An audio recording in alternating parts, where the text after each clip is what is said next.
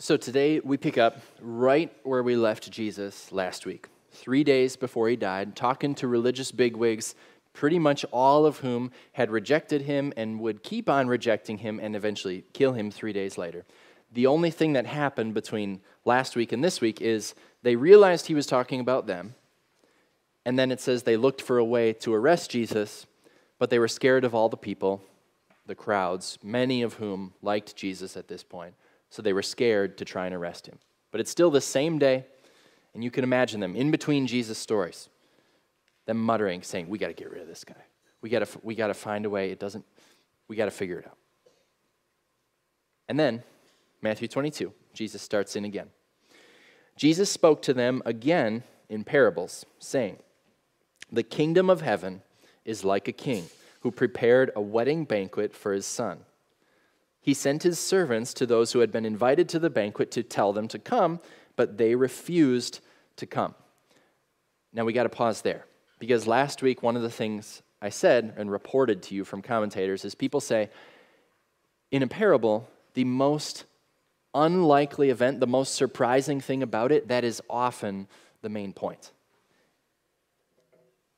Last week it was the vineyard owner sending his son after 2 separate groups of servants had been murdered, and then he says, "Oh, I'll send my son, that'll be good." Unlikely, and yet that's exactly what God did. This week, who refuses an invitation to the royal wedding? And I don't even care whether you like the British royals or not. Like, if the king of any place personally invites you, who says no? These people. Very unlikely, though. The king's son was getting married. And they said, "No, Jesus continues, "Then he sent some more servants." He really wants these people to be here. And said, "Tell those who have been invited that I have prepared my dinner.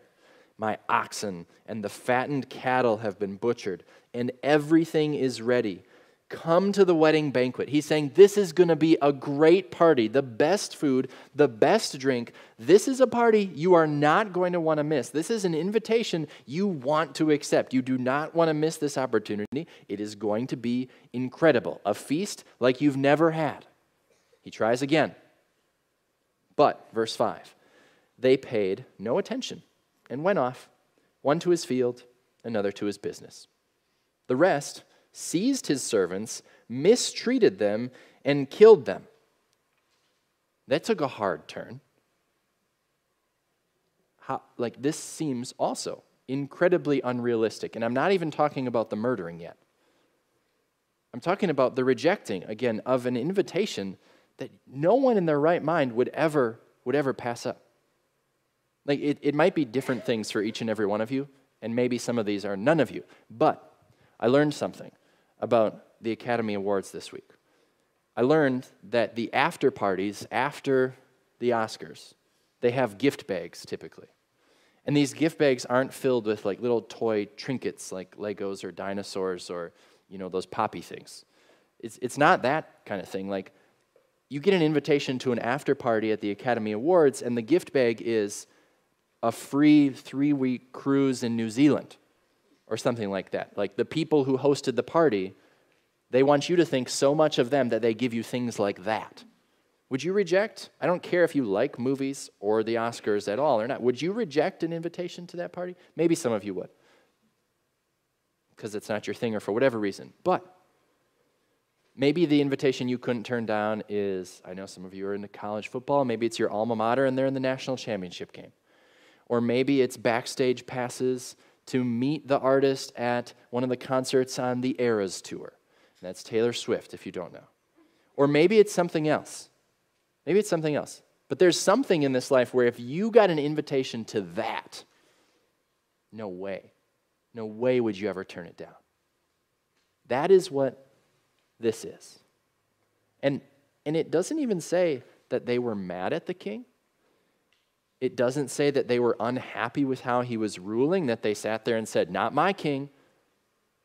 No, it just says they rejected, and then some of them even killed the servants.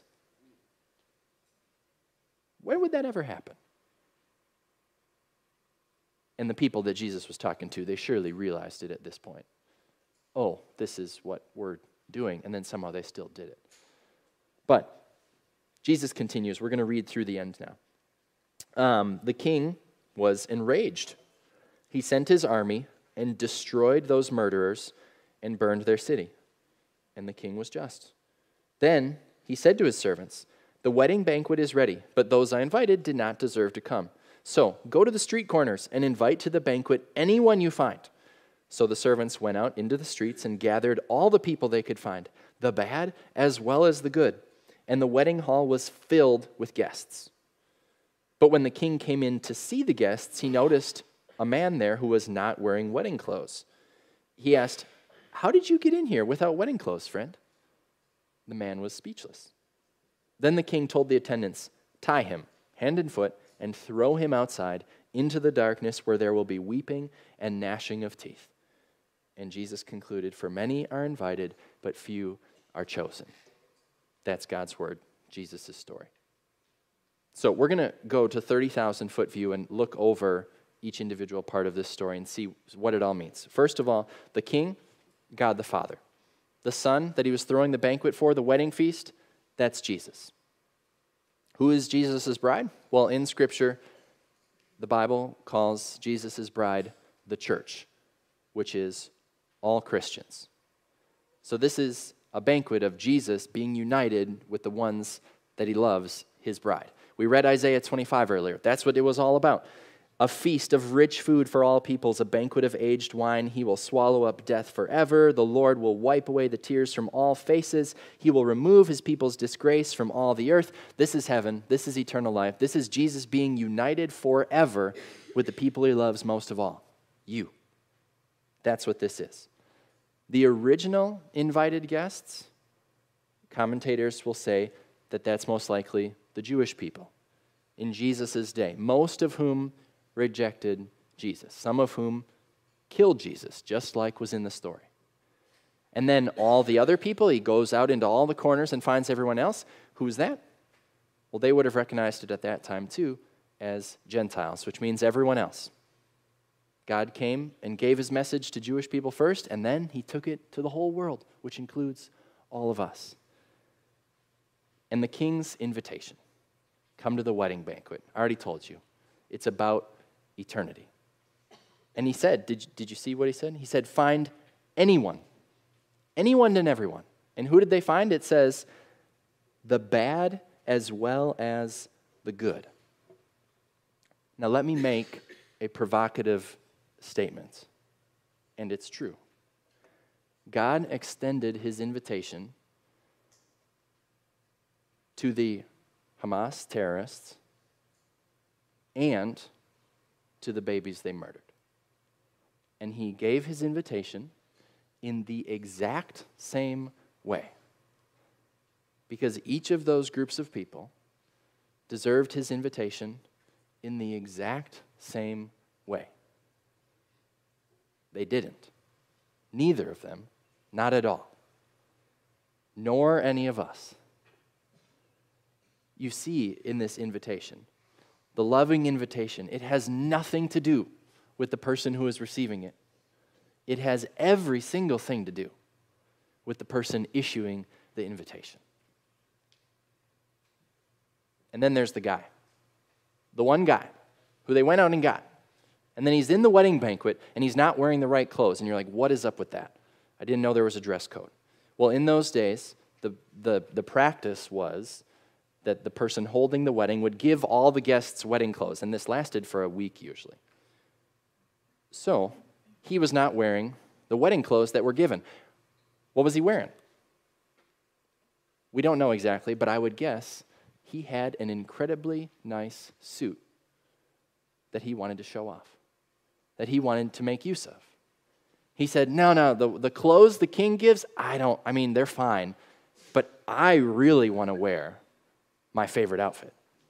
I want to wear what makes me look really good. I want to wear what I got in my closet. I want to wear that to the wedding. And you heard what happened. Jesus said, anyone who wants to be in the banquet, They have to be there on the banquet giver's terms. They can't be there on their own terms. Anyone who wants to be in the feast, but wants to be there on their own terms, who wants to be there by their own labors, instead of merely by the invitation of the banquet giver, if anyone wants to wear their own clothes into the banquet, that disqualifies them. And he says, many are invited, but few are chosen. In other words, few will actually attend, because instead of wearing the wedding clothes as their credential to get in, they would rather be their own credential. And before you get hung up on the word they or think about they, whoever they are, like that is the nature of me and you. To wear every single day and for eternity, to wear my own clothes as my credential. To be my own credential instead of letting Jesus be my credential that gets me to the banquet. Now, that's the parable overall. But let's go back to the original invitees. They say no to the best invitation possible. And now I'll say it to you for the third week in a row. You are not the people that Jesus was specifically addressing. He's not saying, all you people at Illumin Church, you are like people who have rejected God's invitation, and you are going to reject the Son, and you're going to get thrown out into darkness. He's not addressing you specifically. He's talking specifically and contextually to people who really had rejected him, who were going to kill him 3 days later. And we can still learn from this. So, why did they say no? Why did they say no in an insane way? 2 reasons. Number 1, apathy. They simply didn't care enough about the invitation. Right? That's what it said. It said one went to his field, the other to his business. Neither of those are bad things. But there's no mention of it being an emergency or anything else. They just got the invitation, but they chose to go elsewhere. And again, those aren't bad things. They just chose to prioritize other things. Number 1 is apathy. Number 2 is hostility. Okay, it says, some seized his servants, mistreated them, and killed them. I heard a pastor say this week, I've knocked on plenty of doors. I've invited plenty of people to church. I've never had someone threaten my life while I was inviting them to church. I've never even had them say to my face, I hate you, and I want the worst for you. I've never had that happen. But that is what happened here. It's unrealistic, except that the audience of this story would actually do that to Jesus. But now we're going to focus more on the first reason, because I think it's way more of a danger for me and for you, and that's the apathy. So, here's the application. Is what Jesus is saying, is that saying that you can never, ever miss worship? That it is a sin to ever miss a Bible study or come in here to church? Is that what it's saying? No. I don't want to add. That would be adding a rule to the Bible that's not in there.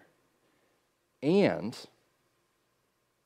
is Jesus saying, it's okay, it doesn't matter if you do when you... No, he's not saying that either. He is saying, prioritize your life and think about it. And prioritize God's kingdom invitation properly. He is definitely saying that. Lots of life, most of life, in fact, it's not choosing between an evil thing and a good thing.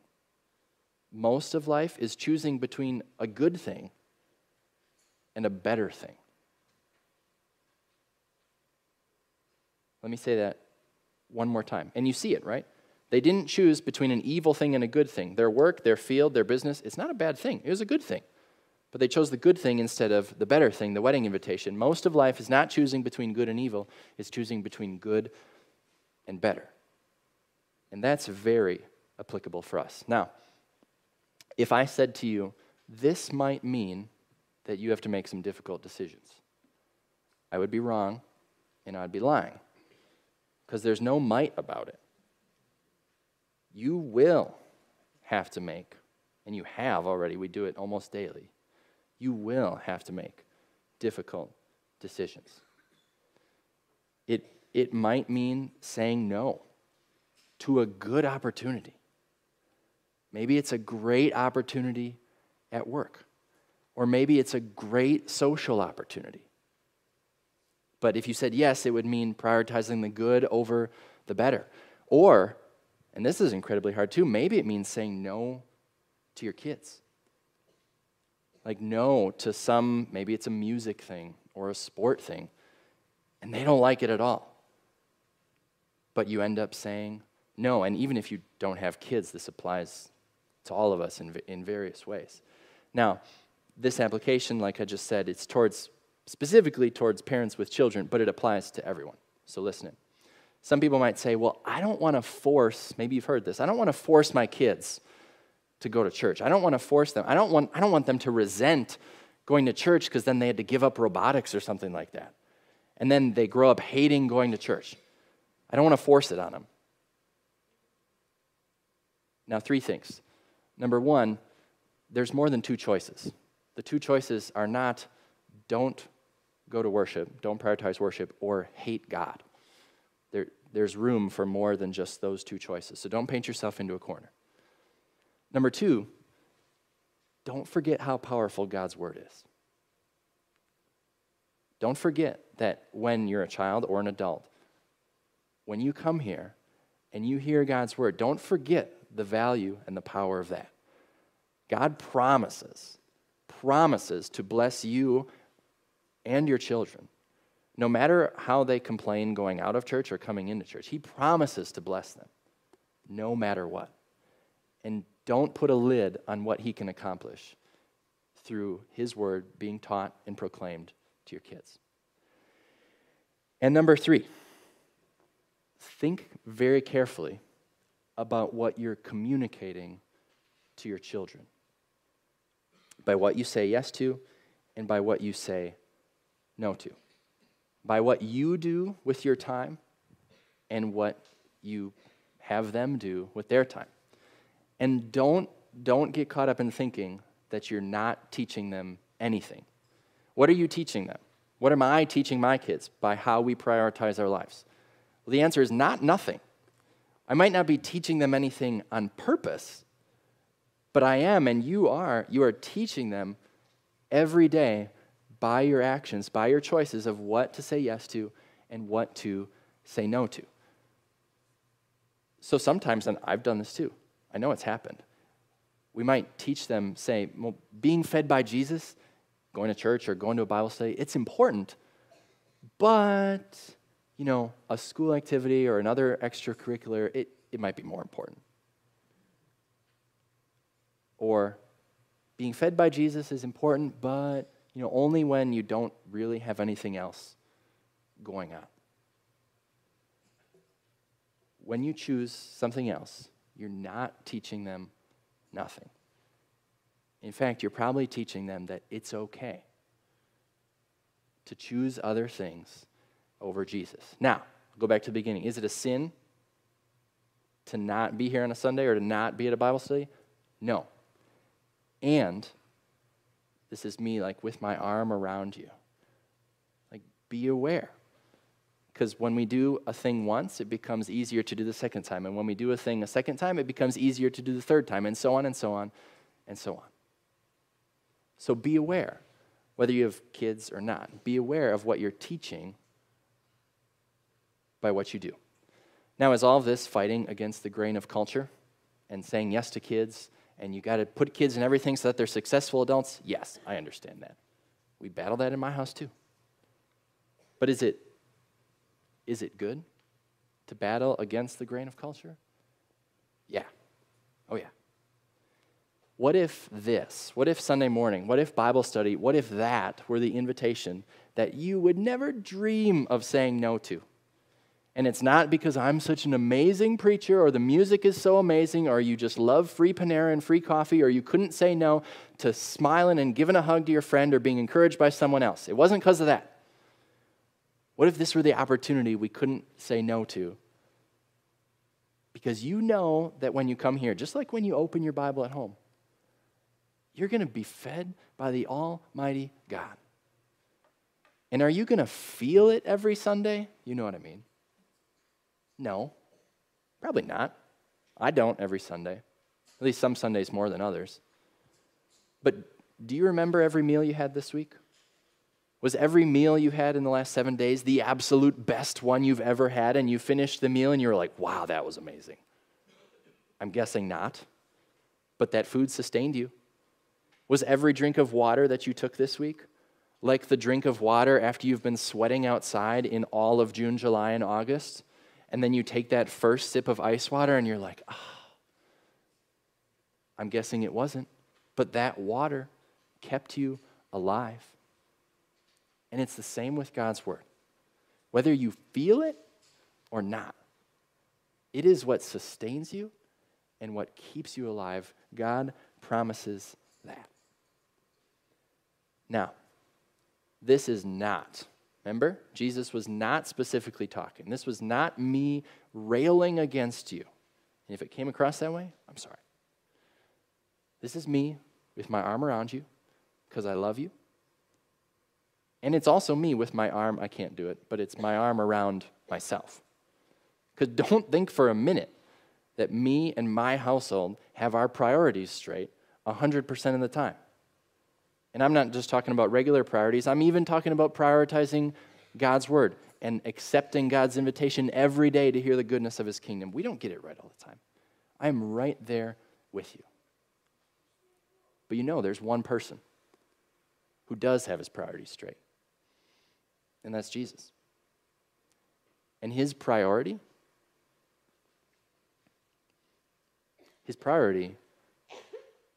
was coming here to earth to invite you to your own wedding banquet. And he signed your invitation with his blood and sealed it with his stamp of approval. It's not an insane rejection, it is an insane invitation. But a beautiful one. And he's already given you your wedding clothes to wear, so you are all set. So, God bless us as we prioritize our lives every day simply out of thanks to him. God bless you in that. Amen.